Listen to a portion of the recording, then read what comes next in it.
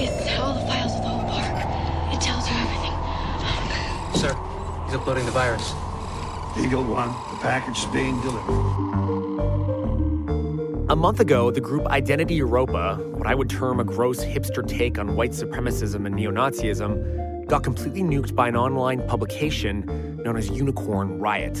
What they did was dump a series of 770,000 messages from the Identity Europa Discord, Slack, and other chat channels, exposing the group's attempts at grooming its image since the deadly Unite the Right rally in Charlottesville. Jews will not replace us! Jews will not replace us! The plan was to go mainstream and be a player in American politics. Identity Europa tried to rebrand as simply pro-white, decrying their neo-Nazi labels.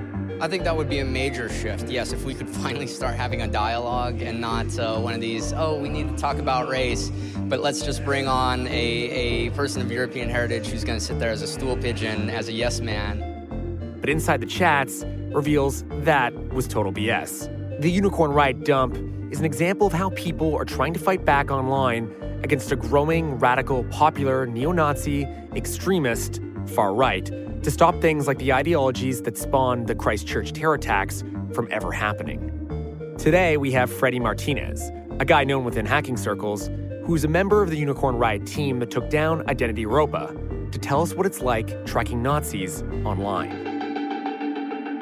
Well, thanks, Freddie, for coming on the show today. So tell me, what is Unicorn Riot?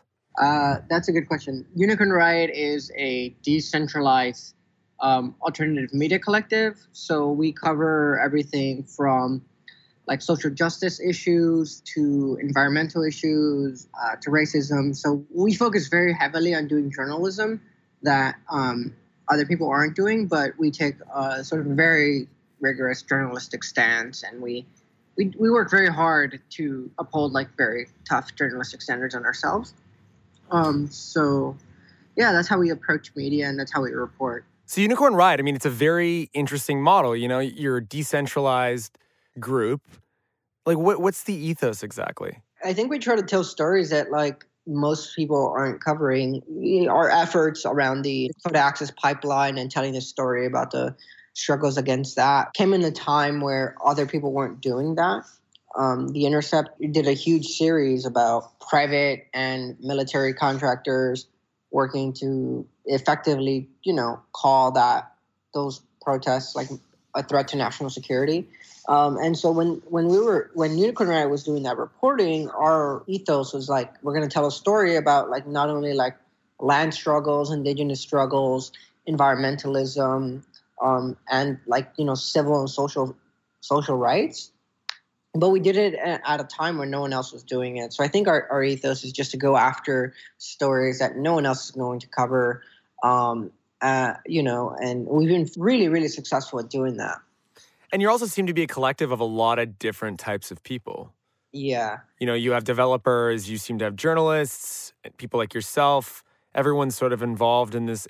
I mean, for lack of a better reference, it seems almost like a professionalized Anonymous in an interesting way. We all consider ourselves journalists in different capacities, technologists, web developers, video editors. We all collectively edit each other's stories. We all collectively fact check each other. So the whole point is just to, what's been incredible about this reporting is that it doesn't take a 50-person research team. It really just, kind of bootstrap DIY independent journalism can have really impactful results. So it's really interesting to have seen that as we've done these stories.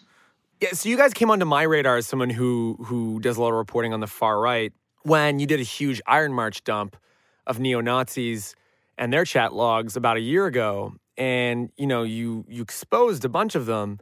And then you kind of did it again with a group called Identity Europa. So why don't you tell me, how did you come about dumping, 770,000 messages of this group? Yeah. So Identity Europa is one of the largest neo-Nazi groups in the U.S. They were one of the catalysts for organizing the deadly Unite the Right rally in Charlottesville.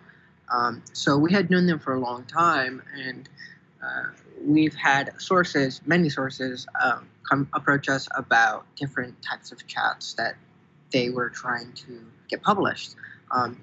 In this case, we had about 770,000 far-right chat messages that we published, as well as like Slack channels and various other bits of information that were given to us, like unlisted YouTube channels and things like that. So it was one of our largest stories, but it also comes in the time where we have had our reporting used for very large lawsuits about sort of far-right violence as well.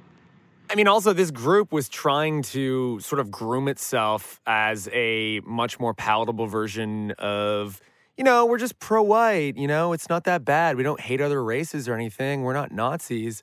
But this chat log dump basically showed that was bullshit. So the messaging is really important to them. They are closely aligned with other far-right groups. There's one in Europe called, I think it's called Generation Identity, GI.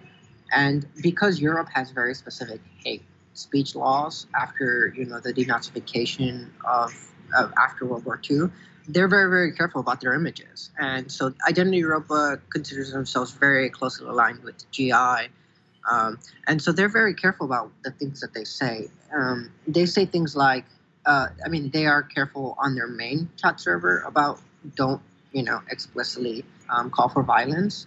But their executive director, Patrick Casey, would say repeatedly, like, if you do something else on a different chat server, or I just don't want to hear about it.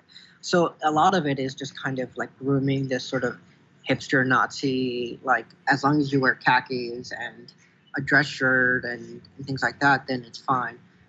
So a lot of what they focused on, really, the majority of their chats were about like presenting themselves as just sort of what they self-describe as an identitarian movement, which is just like another dog whistle of essentially white power. The other thing is this chat dump also exposed that there were, 7 members of the military that were involved with this group, as well as some people in law enforcement?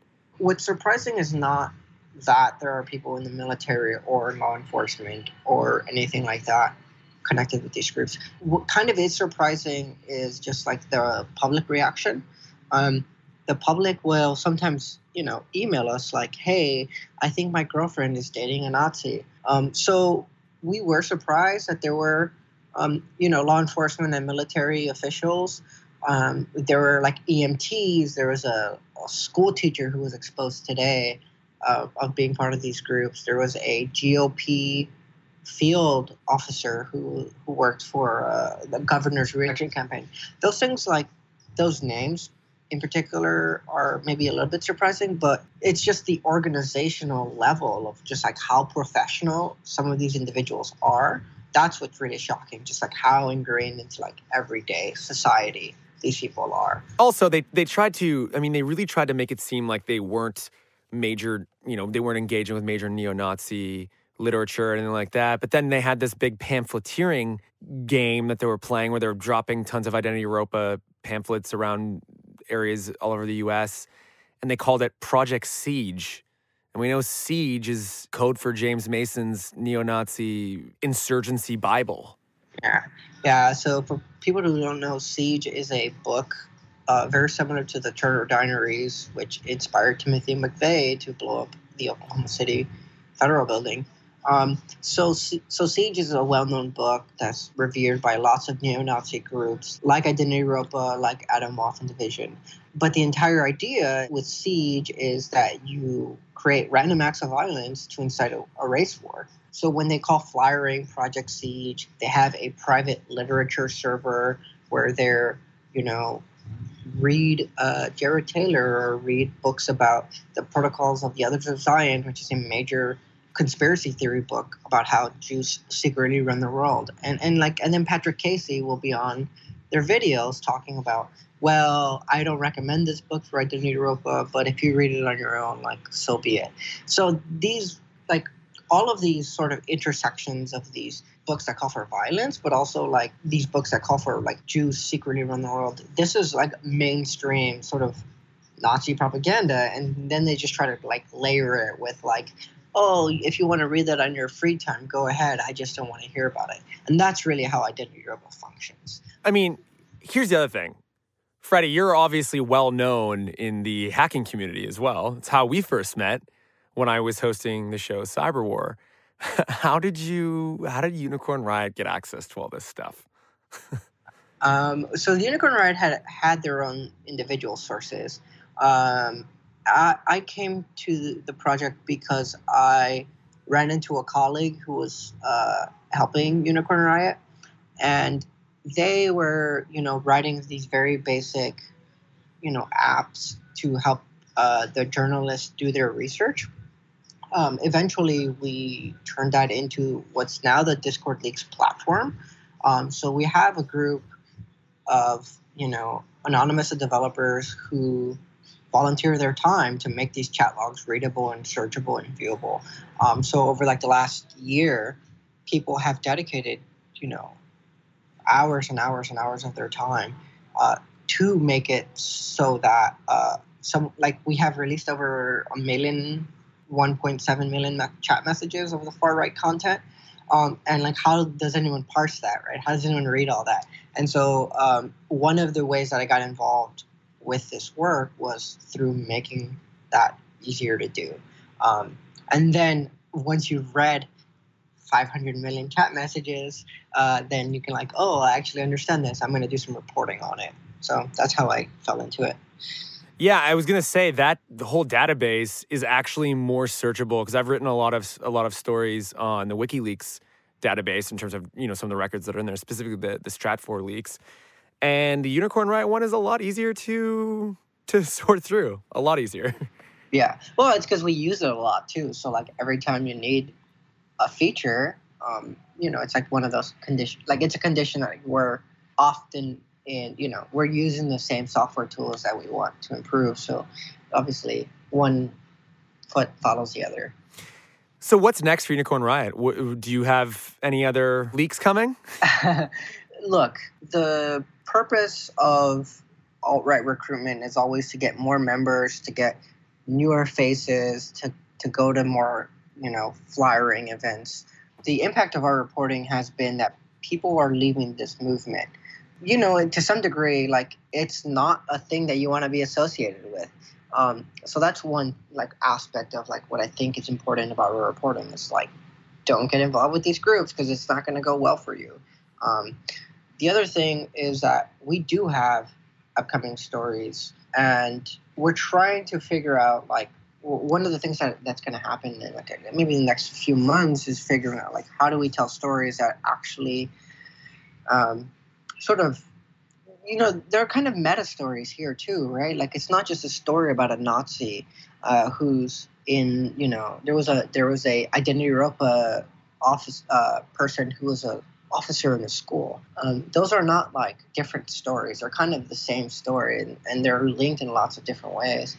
And so we're trying to figure out, I think the next thing we're going to do is tell stories about what do these relationships actually look like. There's a third story that is really how do these all link together? So the person who shot up the mosque in New Zealand, he was sending money to Martin Snell, I think Snell is his name, who runs GI in Austria, who's very closely tied to Identity Europa. So then there's another narrative about how closely are these things tied. I think the New York Times did a story about it today, about how these mass shootings are all sort of, there are connections. One inspires the other is what we know. And the internet has a lot to do with I say the internet, but online chatter and different platforms really help that. I mean, the U.S. government, or the language that law enforcement uses is they call them copycats, but they're not even copycats because they are all talking to each other, right? So yeah, so we're trying to figure out sort of how those networks work. But there are more stories coming. So if anyone's out there listening to this chat and is worried about our future reporting, I really strongly urge that these groups are not obviously not healthy communities. They're really wrapped up in very racist, very violent actions, and the best thing that anyone can do is leave them. And that's not that's just my personal viewpoint. So basically, any neo-Nazis who are listening right now, you might end up on a Unicorn Riot dump someday. I mean, look, this is a personal viewpoint here. This is not me speaking for Unicorn Riot, but I certainly do believe that people can change and people can redeem themselves.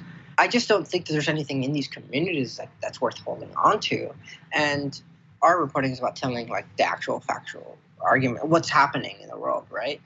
I just like everything that I see in there is like there's nothing good there. So I don't know why anyone would stick around with these groups.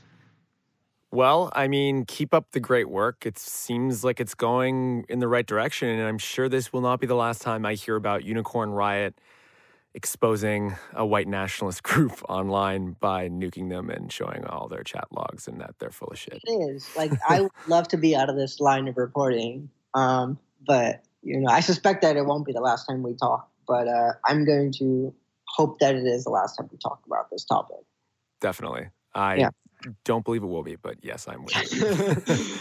Thanks, Freddie. Yeah, talk to you soon. And now, some more Hey, I'm Ryan Reynolds. Recently, I asked Mint Mobile's legal team if big wireless companies are allowed to raise prices due to inflation. They said yes. And then when I asked if raising prices technically violates those onerous 2-year contracts, they said, "What the f*** are you talking about, you insane Hollywood ass?" So to recap, we're cutting the price of Mint Unlimited from $30 a month to just $15 a month. Give it a try at mintmobile.com/switch. $45 up front for 3 months plus taxes and fees. Promo rate for new customers for limited time. Unlimited more than 40 gigabytes per month. Slows full terms at mintmobile.com. Recent big news in online white nationalism came via a giant scoop from Motherboard. We broke that Facebook would be undertaking an all-out ban of white nationalism on its platform. More on that from one of the architects of that scoop, our editor-in-chief, Mr. Jason Kepler. So, Jason, you're one of 2 reporters who might have broken one of the biggest stories I think Vice has ever had. You broke the scoop that Facebook would be outlawing all white nationalism on its platform. Yeah, so with Joseph Cox, who's been on this show a few times, we have been... Can I first say that your beard is looking fantastic today? Well, yes, it's getting long. So anyways, we've been on this story for over a year now. Around May of last year, Joseph Cox gained access to some of Facebook's internal content moderation documents.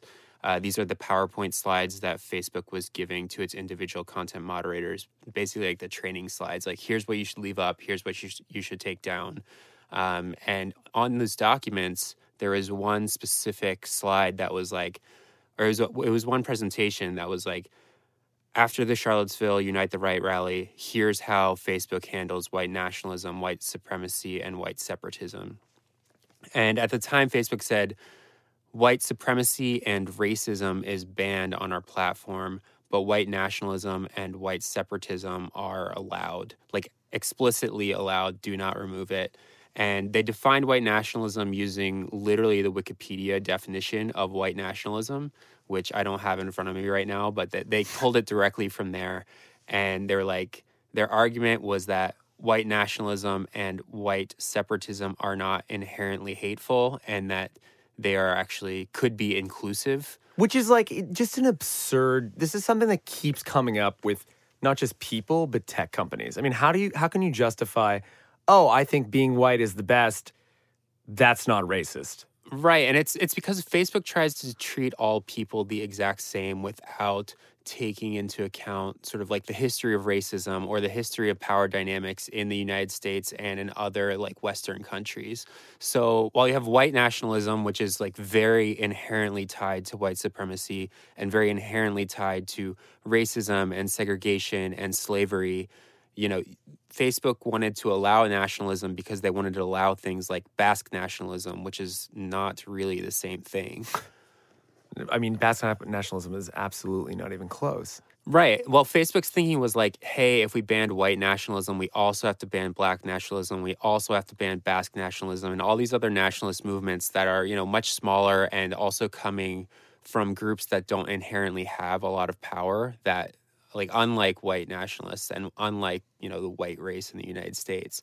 So, I mean, obviously that's nonsense because Facebook can ban whatever it wants to ban. It's just that enforcing it is slightly more difficult because they have to, make more rules. And so Facebook has many different rules. They're very specific. There were, like, when we did this investigation, we found that there are dozens and dozens of examples like this, where it's like white nationalism is allowed, white separatism is allowed, but white supremacy is not. It's like, what? Yeah. So like a different example of this, and this is completely absurd, is that Facebook doesn't allow like nudity on its website, but it does allow breastfeeding mothers on its website because that's like, and it allows artistic depictions of nudity because there have been backlashes to people who have had photos taken down.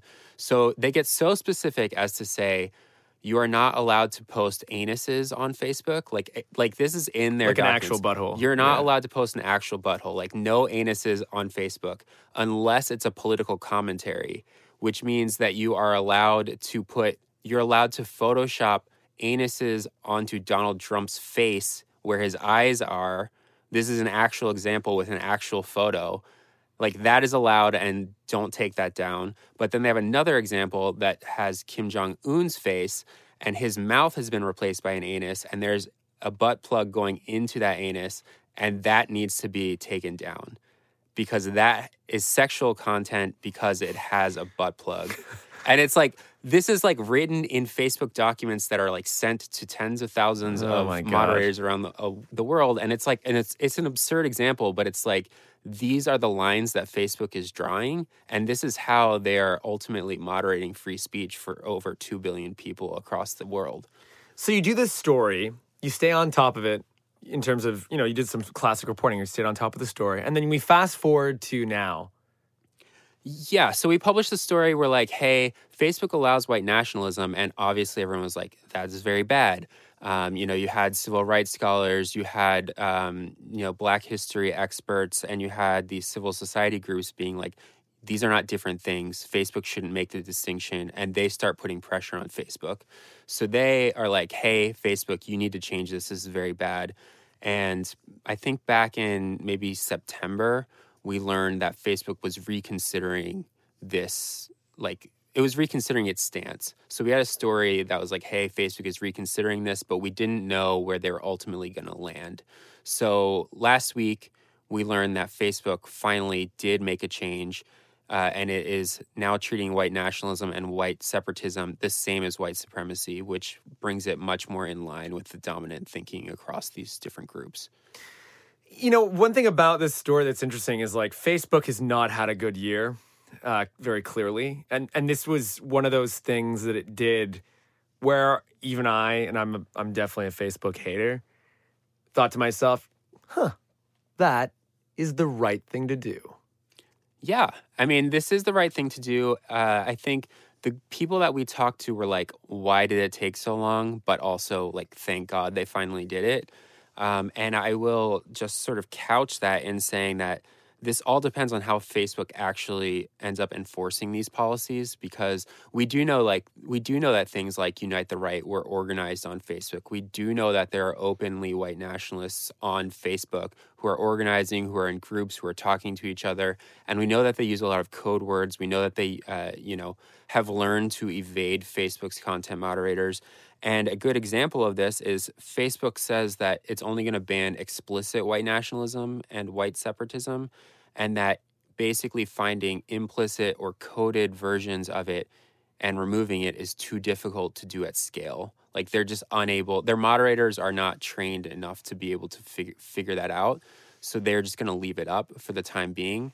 And Huffington Post actually had a pretty good article. Yeah, Andy Campbell had a great story about Faith Goldy video. Yeah, so I don't know a whole lot about Faith Goldy. I think probably you know more. I do. She's a racist white nationalist kind of troll from Canada.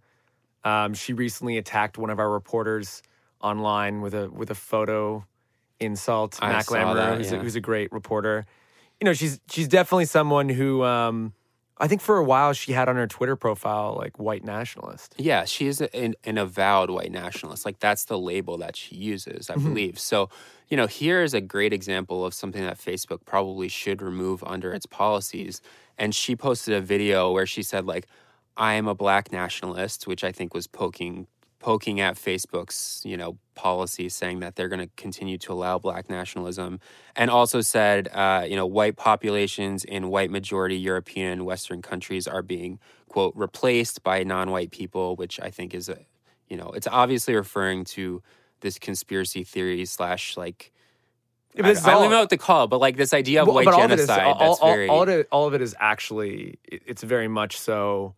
It's referencing, even though she doesn't realize it, she's referencing Mein Kampf. She's referencing Hitler's speech when she's saying stuff like that. That's what I find so insane about all this. Is like, you open a book, you'll see that what you're saying right now has historical precedence. Right, and this is coming from like an avowed white nationalist, and Facebook said that this doesn't violate the policy and that they're leaving it up. And they told the Huffington Post that. We followed up with them. They told us the same thing. So, I mean, on some level, it's very good. And, for me personally, like I'm proud that we were able to, report this story and cause Facebook to make a policy change. But ultimately, it's only going to be as good as its enforcement. And if they're drawing such a narrow view of what white nationalism actually is, then it's not going to be that effective. I mean, the other thing, too, is the question is, if you have Facebook doing it, fine, and we'll see what the enforcement is. And that's obviously, we won't know, at least for the next little while, exactly what it does. But, I mean, we already see it right now, like Twitter and YouTube, these other huge bastions of neo-Nazi militancy, not taking the harshest stance against it. Yeah, I mean... Not like they did ISIS. Yeah, you've had some great reporting on this as well, which... you reported that a lot of these web hosts and podcast hosts have been taking down, the domain names or the servers of avowed neo-Nazis. And meanwhile, those same people are just regrouping on YouTube and Twitter. Yeah. And the biggest offender to me in terms of not doing anything is YouTube. Yeah. They're like, frankly, doing nothing.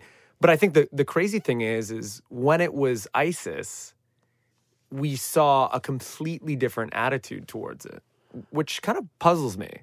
Yeah, I mean, yes, there was a completely different attitude toward it, and everything I say here is just kind of like speculation, but obviously YouTube and Twitter and Facebook are all American companies that predominantly operate in English, like in their corporate setting, in their corporate world. They can take down ISIS content, and if they overreach on that, like they're not going to get the blowback that they're going to get if they overreach on sort of taking down like white nationalism or white separatism or white supremacy. Like you've seen here in the US, Facebook accidentally took down a Chick-fil-A appreciation page in 2014, I believe, and called it a hate group. And Facebook admitted that that was a mistake. And mistakes do happen because there's, millions upon millions of posts on Facebook.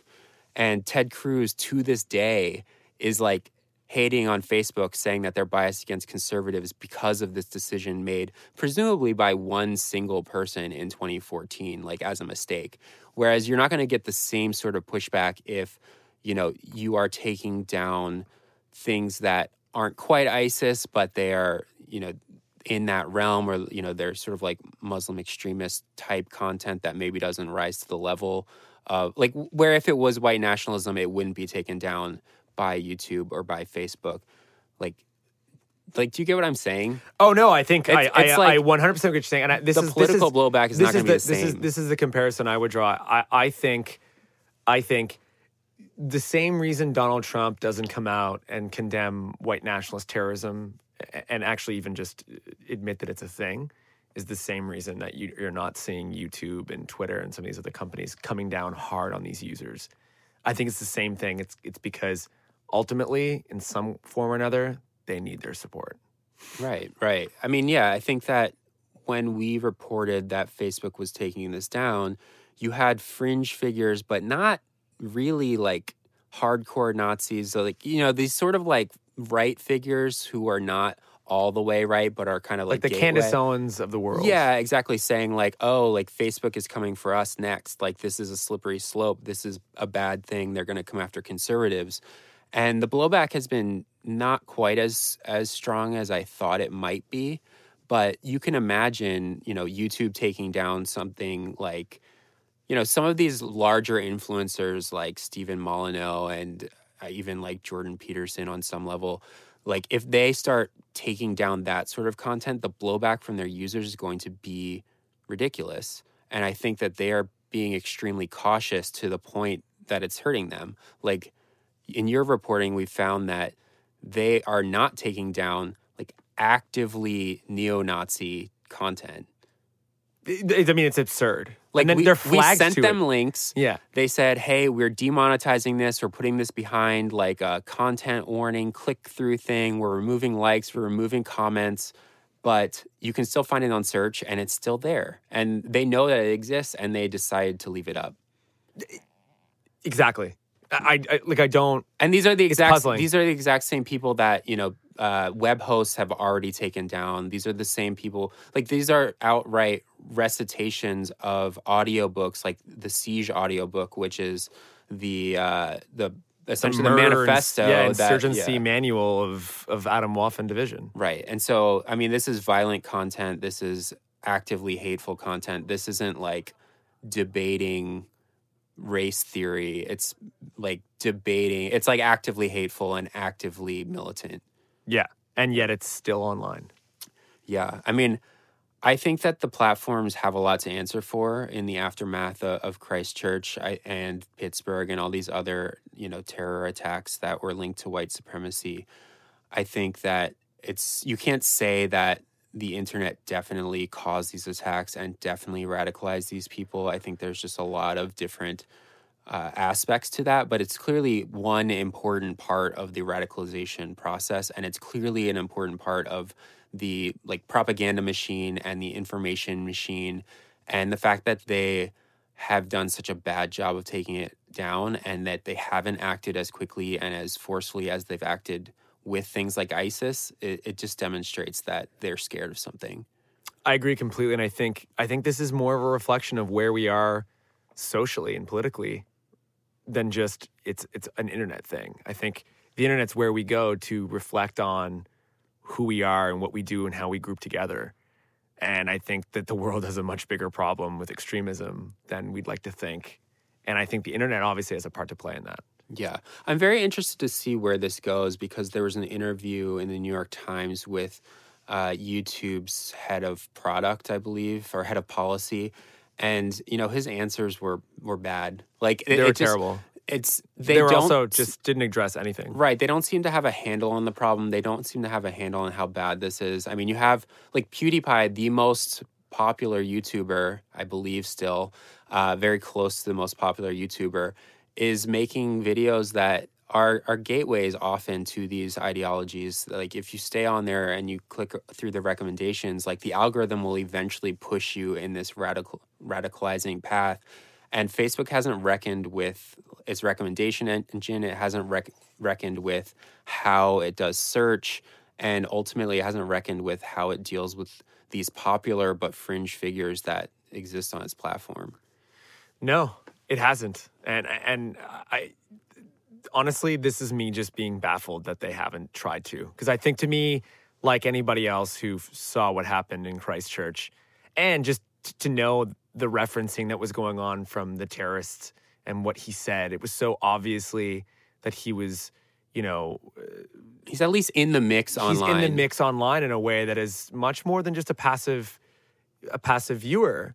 And to think that there were figures involved with it that wouldn't be banned, or you wouldn't look at something so horrific. I mean, watch the video. Yeah. That he posted. It's like, how could you not watch that and think to yourself, what can I do to stop someone from thinking these things? Yeah, I think if you want to learn more about what Facebook and YouTube and these companies value, you want to read the big Bloomberg story that was published earlier this week, or last week, I guess, at this point, where, YouTube was chasing engagement at all costs. At all costs. Like, people within YouTube were like, hey, there's a lot of bad stuff on our platform. Like, should we get rid of it? And, the people at the top were like, well, the bad stuff does well. People engage with it. People comment on it. People share it. And they were chasing engagement. So, like Twitter. Yeah, it's the same thing. And I think it's like, until that changes, these problems are going to continue to exist. Agreed. Yeah. On that note. Yeah. This podcast was recorded and edited by Dean White, produced by Jason Kebler, and voiced by yours truly, Ben Maku.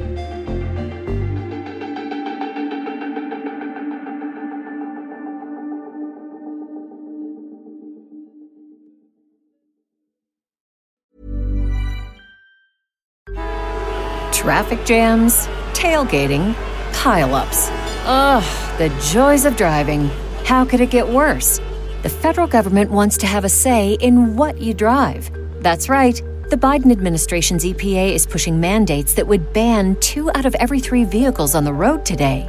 Don't let Washington become your backseat driver. Protect the freedom of driving your way.